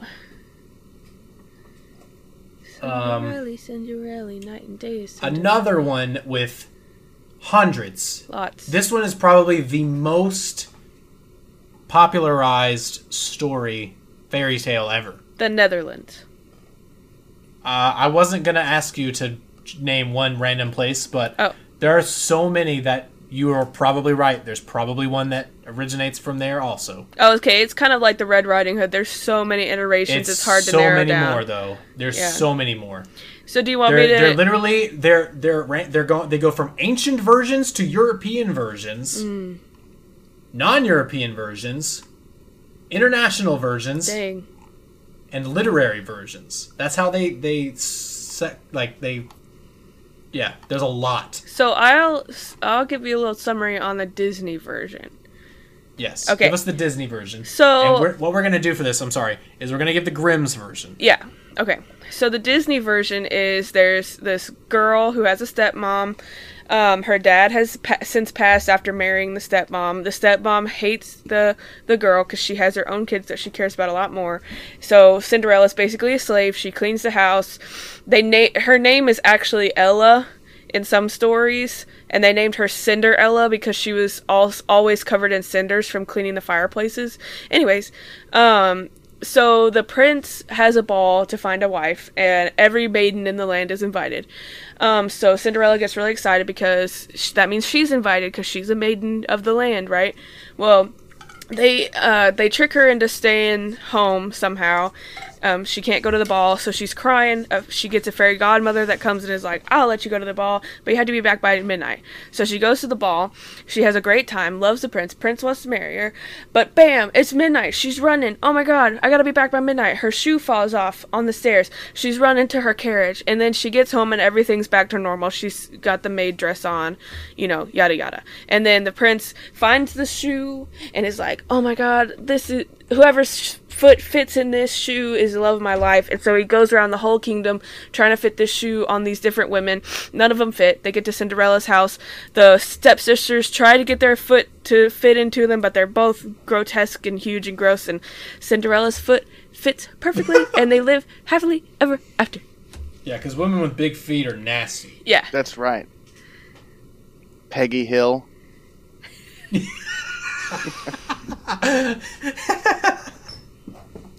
Alright, well, so in reading the wiki here, there's a couple actually that are pretty interesting. Would you guys like to at least hear a couple different versions? Yeah, I want to hear before we get to the Grimm's Tale? So the oldest known oral version of the Cinderella story is the ancient Greek story of Rhodopis, a Greek courtesan living in the colony of Naucratis in Egypt, whose name means rosy cheeks. The story is first recorded by the Greek geographer Strabo in his Geographica. So here's the story though. When she was bathing, an eagle snatched one of her sandals from her maid, and carried it to Memphis. And while the king was administering justice in the open air, the eagle, when it arrived above his head, flung the sandal into his lap, and the king, stirred both by the beautiful shape of the sandal and the strangeness of the occurrence, sent men in all directions into the country in quest of the woman who wore the sandal, and she was found in the city of Naucratis, or Naucratis. I don't know. She was brought up to Memphis and became the wife of the king. There's also a slightly different Roman version, which is very similar apparently. Just mostly the names that are different. Yeah. There's a French version. There's a oh my god, there's so many. So what's the Grimm version? Yeah, there's so many. I'm not gonna read all these. Holy shit. So yeah, sorry. Let me see, where was it on this list? Here we go. Sorry. Alright, the Grimm's Tales version. Here we go. Cinderella by the Grimm's brothers is as grim as it can get. According to the original story, Cinderella cries under a hazel tree she planted over her mother's grave, and a white dove comes to comfort her. During the ball, when her stepmother and stepsisters depart, it is not a fairy, but a white dove that drops the dress and shoes for her. The ball was a 3-night affair, not 1 night. The first night, Cinderella wears silk slippers, glass slippers the second, and gold the third night. It is the gold slipper that the prince finds. When he visits every maiden in town, Cinderella's eldest sister cuts her toes off to fit her feet into the glass slipper. The prince is dumb enough not to notice it and is informed of it by the doves. He rushes back, and this time the second sister cuts her heel off to fit her foot in. Once again, he misses it, and the doves inform him. We're wondering at this stage if he really deserves being king with his awesome observational powers. Finally, he finds Cinderella, thanks to the doves, and they get married. But wait, the gore continues. At the wedding, Cinderella's sisters try to win her over, but the doves fly down and peck both their eyes out, making them blind. So now they're lame and blind. Cinderella and Prince Daft, is that his name? Mm-hmm. No, never mind, that's a jab. I'm Daft, apparently. And Prince Daft continue ruling the kingdom. I think Cinderella's prince is just called Prince Charming. I don't think he actually has a name like the others do. I thought you said Prince Charming was for Snow I was White just calling them all Prince Charming. Prince Philip, okay. Prince Philip, I think, is for I like Sleeping this. I like Beauty. Prince Daft, though. I think it's Prince Philip, and then Snow White has Prince... I don't remember what his name is. So, anyway. What were you going to say, Chris? So what happens? Did you finish the story? Yes. Were you zoned out there? No, I wasn't zoned out. So yes, now her sisters come after she puts this shoe on because he's too much of a dumbass to notice that the first sister cut her toes off to fit it in, and the second sister cut her heel off to fit it. Right, I get that, and they're both blind. Mm-hmm. So that was it. Because the doves came down and pecked their eyes out. Okay, and that's it. It's just over at that point. And then the Cinderella and Prince continue ruling the kingdom. Yeah. That's it. Fair. Yeah. Okay. I just... Okay. Okay. God, what are you, stupid or something? Daft. All right. What a great way to Daft, end yeah, the story. That's just the synopsis. I know. You want me to read the whole Grimm's Tale? Do it. We'd be here for 5 hours if I read the whole versions of these. Mm-hmm. All right, so next up we've got The Little Mermaid. Prince Everybody Eric knows this one. is his name. Fuck that guy. Who cares about that? Sorry. I know some of the prince's names. All right, I have it up. I already have it. This one was one that saved. Cool. So, location. Iceland. Iceland. Yeah. Okay. Chris. Sweden. No. Much closer, though. So this is a Danish tale. Danish. So close, Chris. So close. You want me to give you a synopsis? No. Wow. Sure. Okay. Very quick, please. I'm trying. Okay, so Ariel Of the Disney version. is one of 13 princesses. She wants to be a human. She wants adventure. She's got thingamabobs. Okay, I don't think any of this is necessary, so It please. is. It is, Matt. Anyways, so this sea witch finds her, promises to give her legs as long as in exchange for her voice, as long as the prince kisses her, she can stay as a human, right? So, but she doesn't have a voice, so she has legs. The prince doesn't know who she is. They don't kiss. She's turned back into a mermaid. Her voice is stolen, but then everything works out and they're happily ever after. Okay, cool. Cool. All right. All right. So this one is actually not a Grimm's Tale, I don't think, since I believe the one I'm about to read is the original version. So, it says in this article, it says probably the saddest of the lot. The Little Mermaid lives in the underwater kingdom with her father, grandmother, and sisters. Every year, post her 15th birthday, the sisters can take turns once a year to visit the surface and see the world outside. Once the Little Mermaid's turn comes, she rises to the surface and witnesses a shipwreck. She saves the prince from drowning and promptly falls in love with him. The prince, however, is unconscious, and when the Little Mermaid leaves him ashore and on the steps of the temple, or a temple, it says, sorry, a young girl comes out of the temple, and the prince thinks it is the girl who saves him. The Little Mermaid is sad, but goes back to the sea.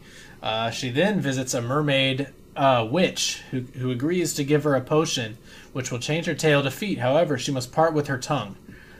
She will be the best dancer in the world, but her feet will feel as if they are being prickled by glass shards every minute, and as if her toes are bleeding.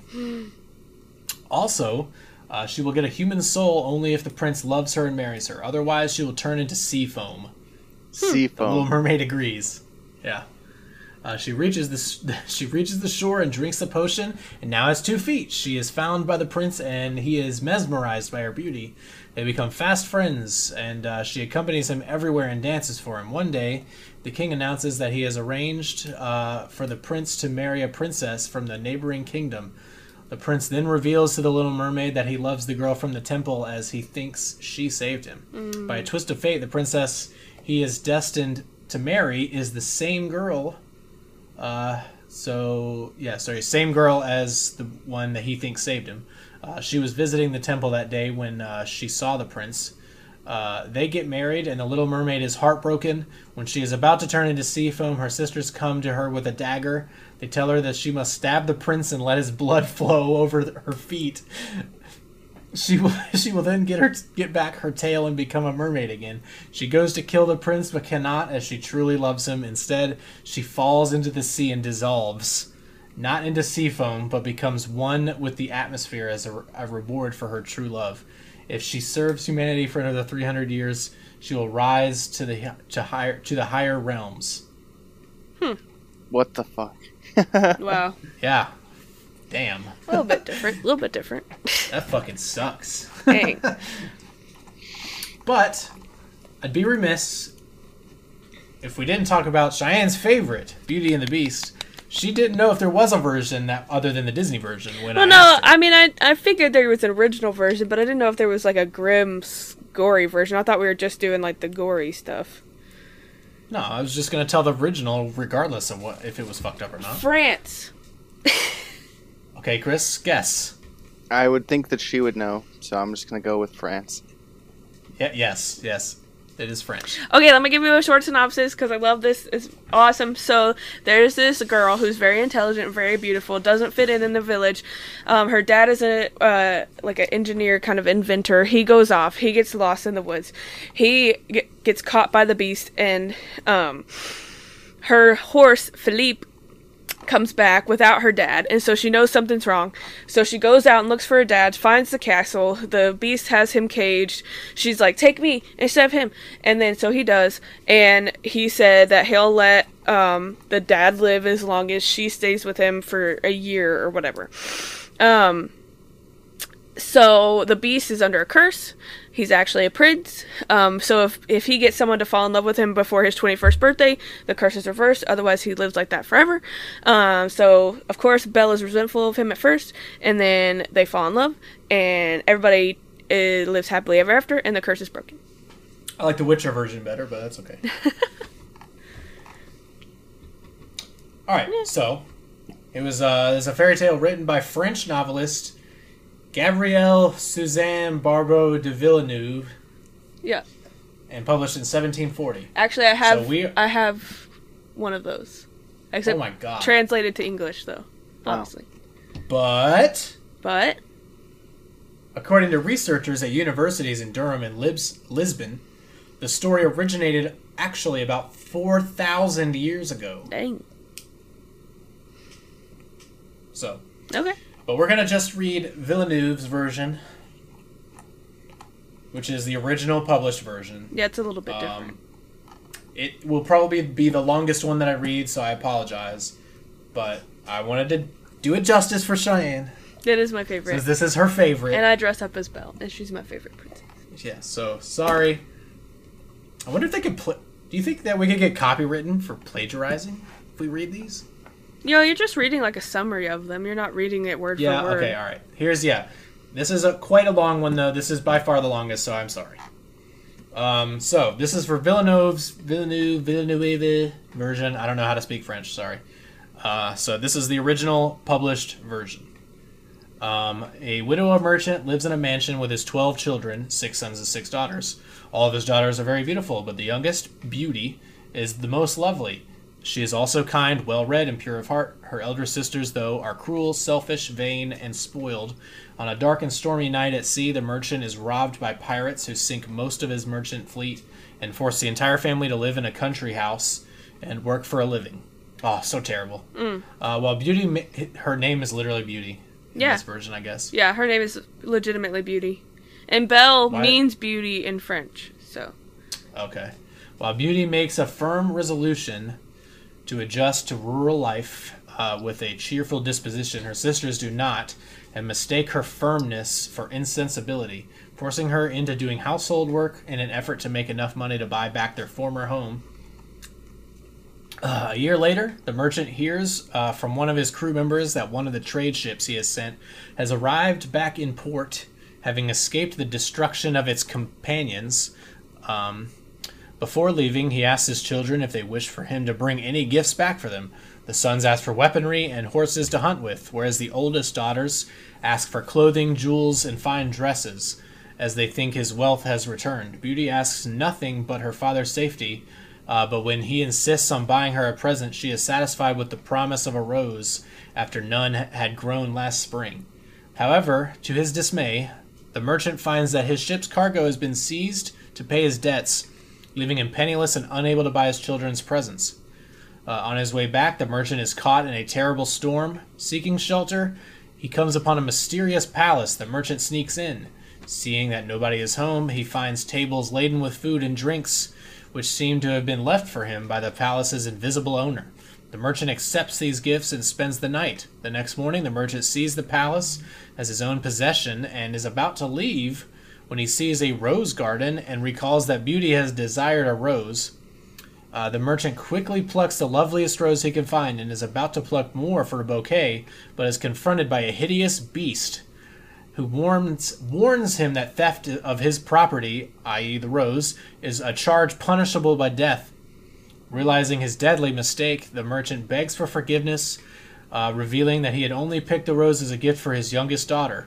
After listening to his story, the beast reluctantly agrees to let him give the rose to Beauty, not only if the merchant brings Beauty to him in exchange without deception.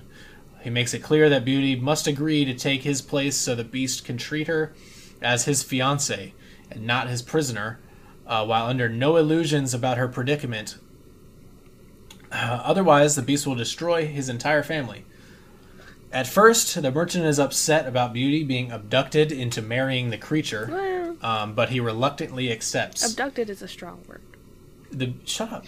This is like cliff notes. So I'm sure this is not even close to the entire story. No. The beast sends him on. So I'm on Beast's side here, okay? I am too. Abducted You're is not. a strong word. Like, he didn't abduct her. Go ahead.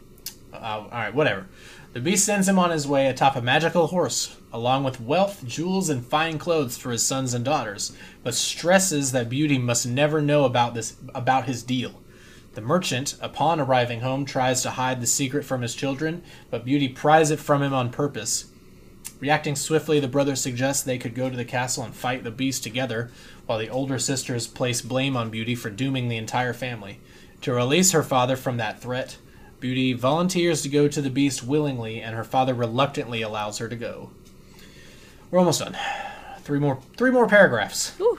Once she arrives at his palace, the beast is excited to meet Beauty face to face, so he throws a welcome ceremony by treating her to an amazing cabaret. He gives her lavish clothing and food, and carries on lengthy conversations with her in which she notes that he is inclined to stupidity rather than savagery. Yep.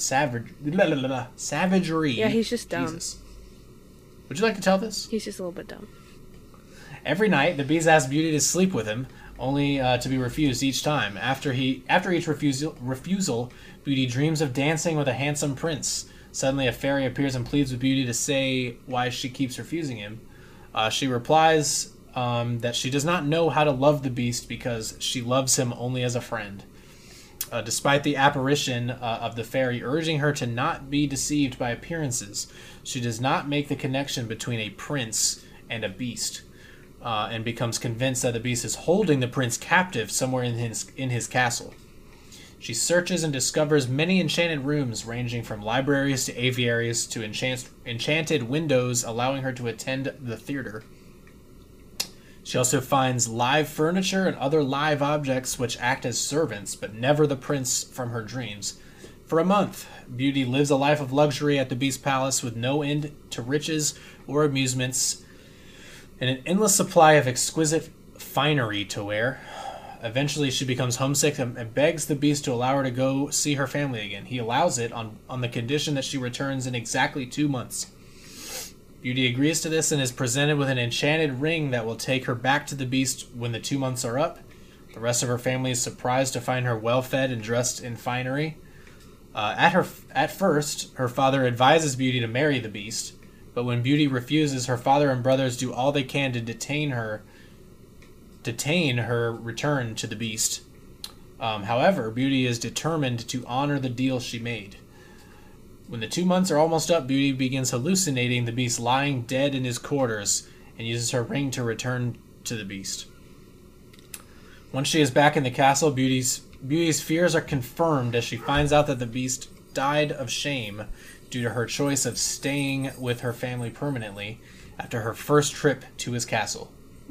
Completely devastated after the wrong choice she made, Beauty bursts into tears and laments that she should have learned how to love the Beast in the first place, screaming, "I am sorry, this was all my fault." Suddenly, when she says those words, the Beast is transformed into the handsome prince from Beauty's dreams. The prince informs her that long ago, a powerful enchantress turned him into a hideous beast for his selfishness after trying to seduce him, and that only finding true love despite his ugliness could the curse be broken. He and Beauty are married and they live happily ever after. There you go. So not fucked up at all. It's just that's the original story. It's very similar to the Disney version, I guess. Pretty similar.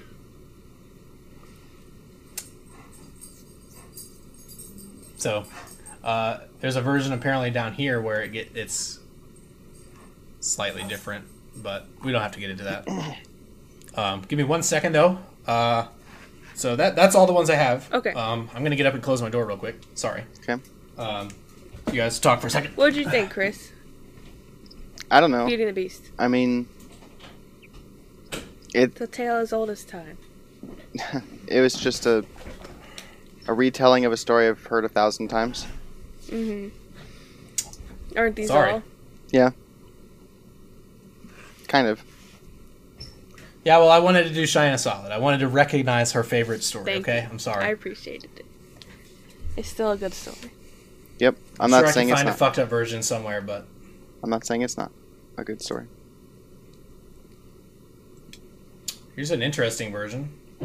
There's a different version with a tragic ending called The White Wolf. Mm. There's an Italian version.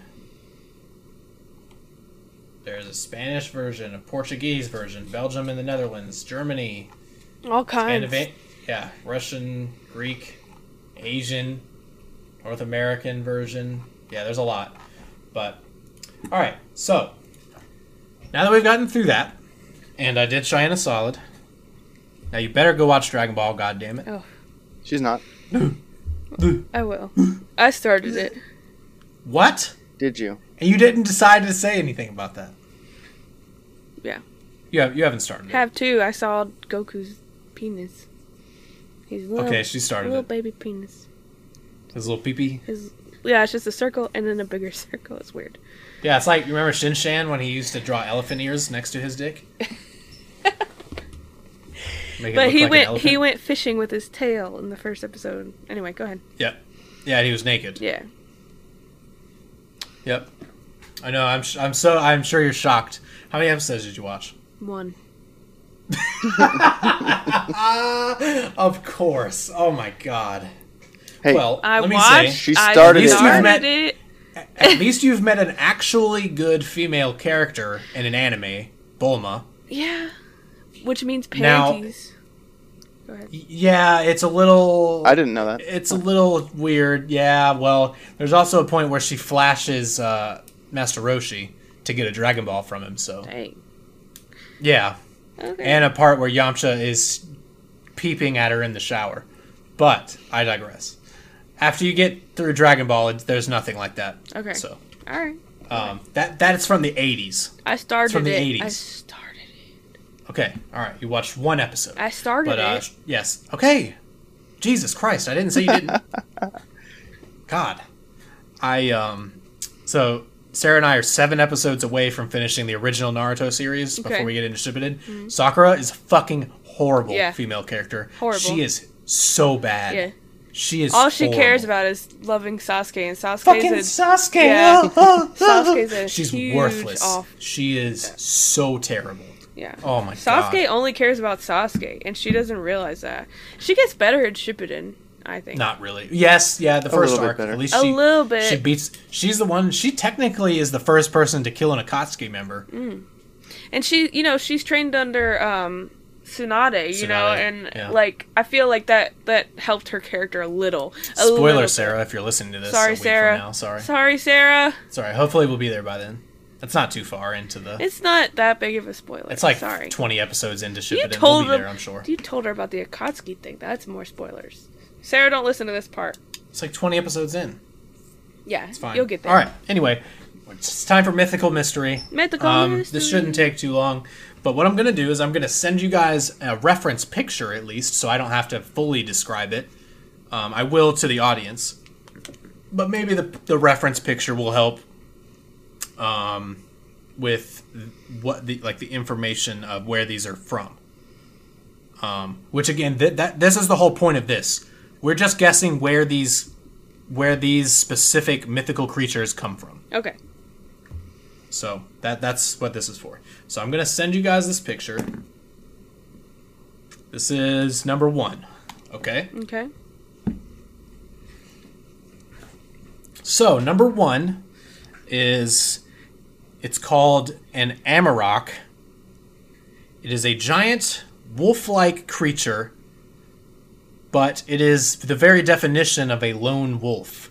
So it hunts alone. It doesn't have any pack mates or anything like that. And it's a giant wolf-like creature. Scandinavia. No. What do you think, Chris? Native American? I'll give... Like... that's really, really close. That's really close. You're in the right continent. Mexican? No. Think cold. Northern North America. Canada? Okay, what type of people lived up in the north? Like Inuit. Norse? Yes, there you go. Chris, got it. Inuit. This is an Inuit Arctic Mm. mythical creature. It looks like an Arctic creature. Yes.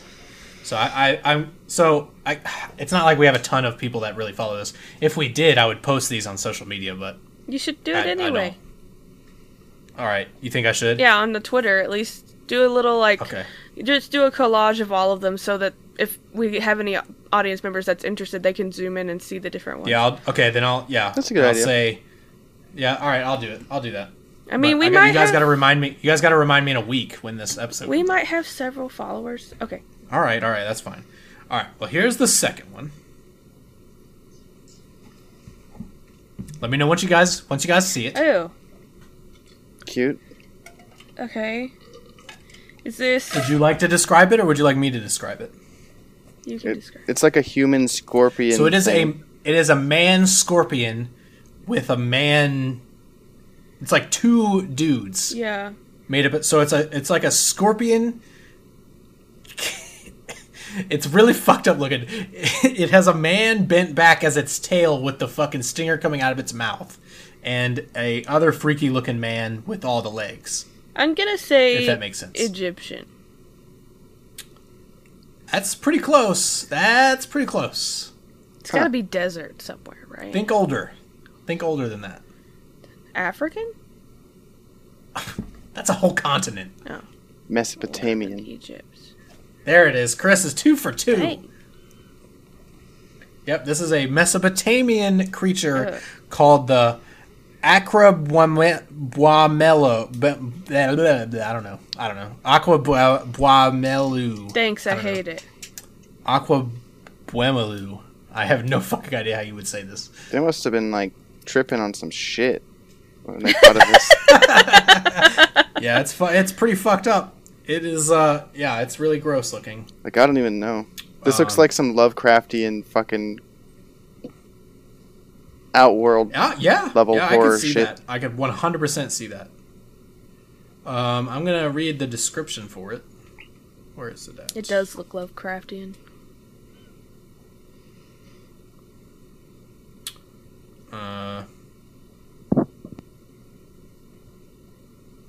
Okay, maybe I won't.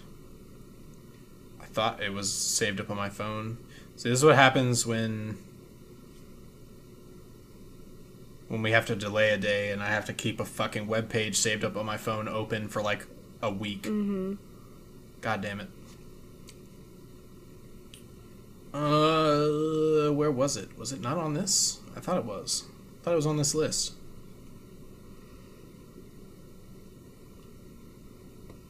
Oh well. Yep, sorry. Alright, whatever. I apologize. It's okay. I don't have a description for it, sorry. So what's number 3? Alright. Number 3 is this one. It is called Gog Magog. Gog Magog. Also, Chris is all blacked out. I don't know if he's still here. Gog Magog. I'm gonna His whole, go with... Chris, if you're here, can you say something or do something? I'm here. Okay. Gog Magog. Sorry. Gog Magog, yes. I'm gonna guess the Netherlands.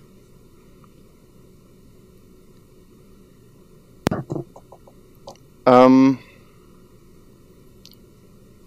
gonna say Germany. No, but it is European. Swedish?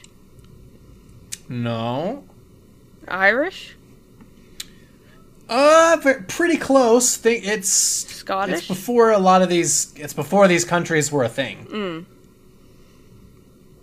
It is a Celtic Oh, mythical Celt. creature. Yeah. At least in the picture that I sent you guys, it is a. It looks like a troll, basically. Yeah, it looks almost exactly like a troll with like a club and some leathery garments. It's wearing like a bear pelt. Yeah, it is. All right, the next one. Jake's gonna see these pictures and be like, "What the fuck?" Yeah, he is. No, he's not. He's dead though, so he wouldn't. So you guys may have heard of this one actually. I don't think it's too obscure. I had heard of it before. It is The Loch the Ness? Ogopogo. That's Scottish. No, Dang. it looks like the Loch Ness monster, but no, it's not. The Ogopogo. Number 15. Burger King. What? You said it's not I'm Scottish. getting tired. It is not.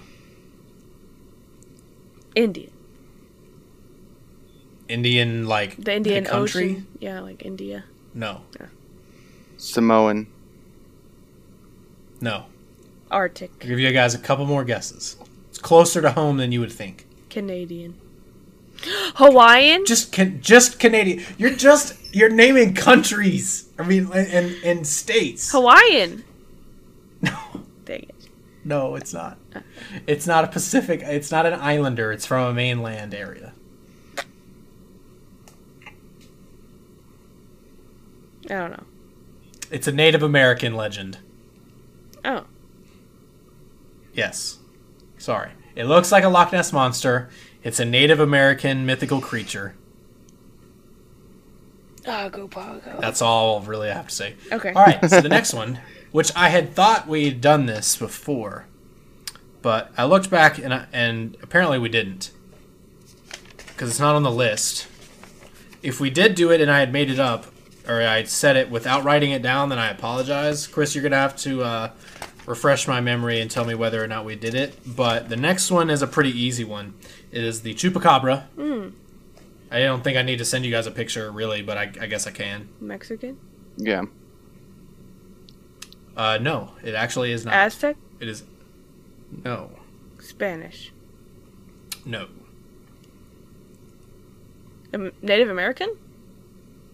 No. Chris, you got a single guess? Mayan. No. Exactly. It is a Puerto Rican legend. Oh. Can you send a picture, please? Do you need to see it? Yeah. Yeah, I guess I can take one. Yeah, I'm sorry. I thought you would have known what this is. No, but I'm sorry. saving them so I can make a collage so you can post. Oh, fuck. Okay, now I gotta go and find. I'll send you a picture of it. Okay, thank you. Later. Okay. Don't forget. I'm gonna forget. Yeah, you will. You definitely will. Oh wow! Now the fucking webpage is loading with all the descriptions of all these things. God damn it! Now I'm really annoyed now. Why didn't you just say Because I'm putting Chupacabra? it in order. Okay, whatever. Now that this is loaded, I'll go back and give brief things. All right, the next one is. This one might also be pretty easy. It is the Kumino. Oh. Japanese. No. Korean. Yes, it's Korean. This is that fox spirit thing that was that Korean lady from Lovecraft Country. Hmm. Remember that? Yeah. Oh, the Kumi. Yeah, it basically looks like it's a nine-tailed fox. Yeah, basically. Kumiho. It's just the Korean version. Yeah, of the she nine-tailed was. fox. Yeah, she was cool. I liked her. Did I say Kumino? Kumiho. No, I did say Kumiho, right? Yeah. Okay. I'm just the way I'm looking at it. I almost put the H I wrote down looks like an N, so I wanted to make sure. And when you said it like that, I was like, "Wait, did I say it correctly?" You did. Okay. All right. So the last one I have, this one's pretty cool. It is called. I will probably fuck the pronunciation of this up, but it is a strigoi. Or strigoi or whatever. It is spelled Strigoi. Oh, Strigoi. Russian. No, it's not Russian. Ukrainian. No. Scandinavian. Do you want to let Chris have one guess before you throw out every country on Earth? Yeah. If Chris doesn't get it, then I'll give you Romanian. a hint. Yeah, holy shit, there you go. Chris guessed it.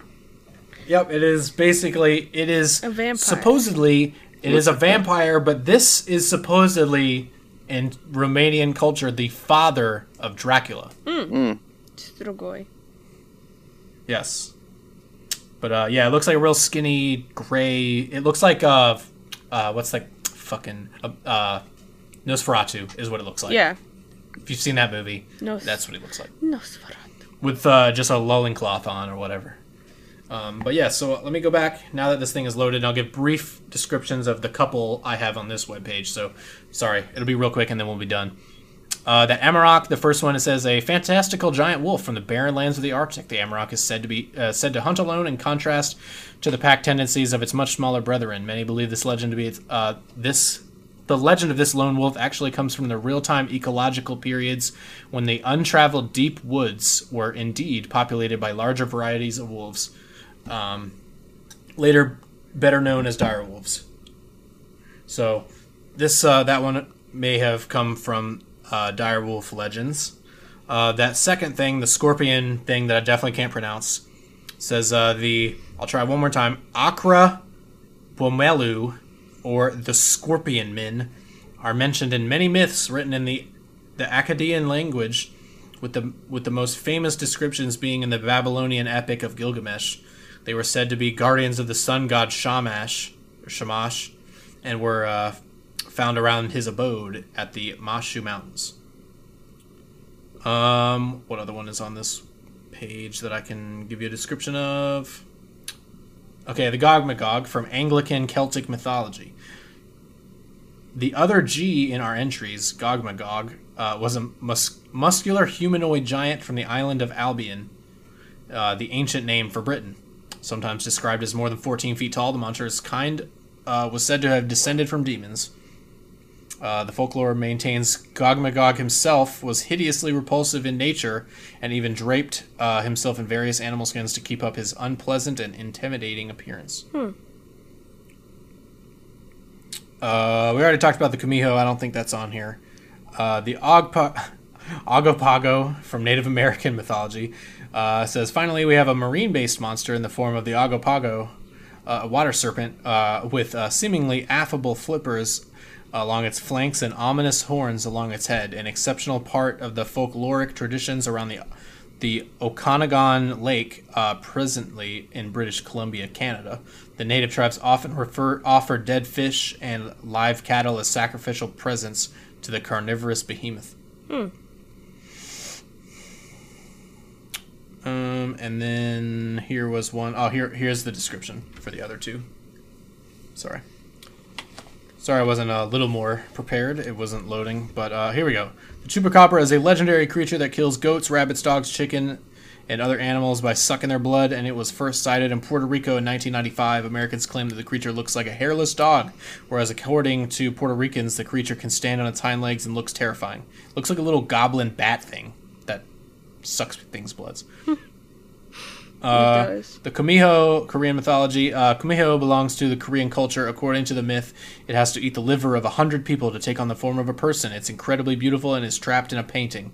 According to the legend, in order for it to be free, someone must draw 9 tails of the fox in the picture. And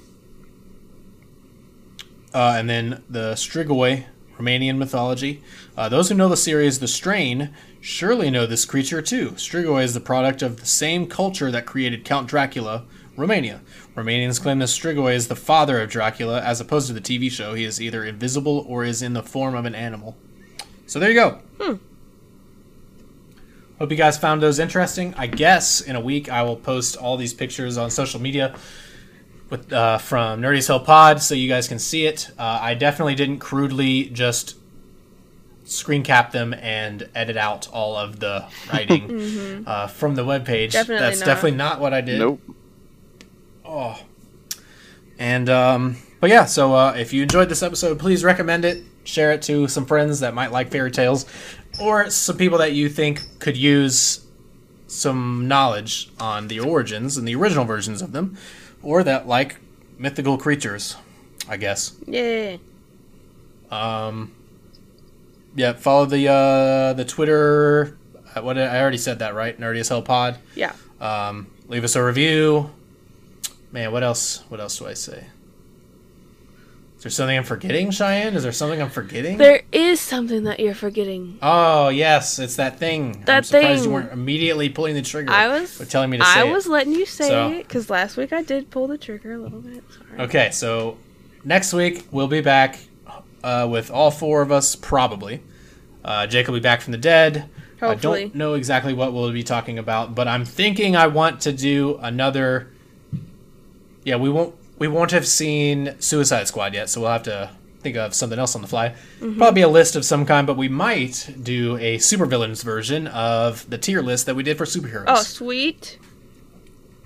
Totally credit Cheyenne for that, who gave me that idea. I don't know how I didn't think about that. You're welcome. But yeah, so everybody have a great week. We'll see you next week, and stay unapologetically nerdy. I'll see you later. Bye. Bye. I was waiting for it.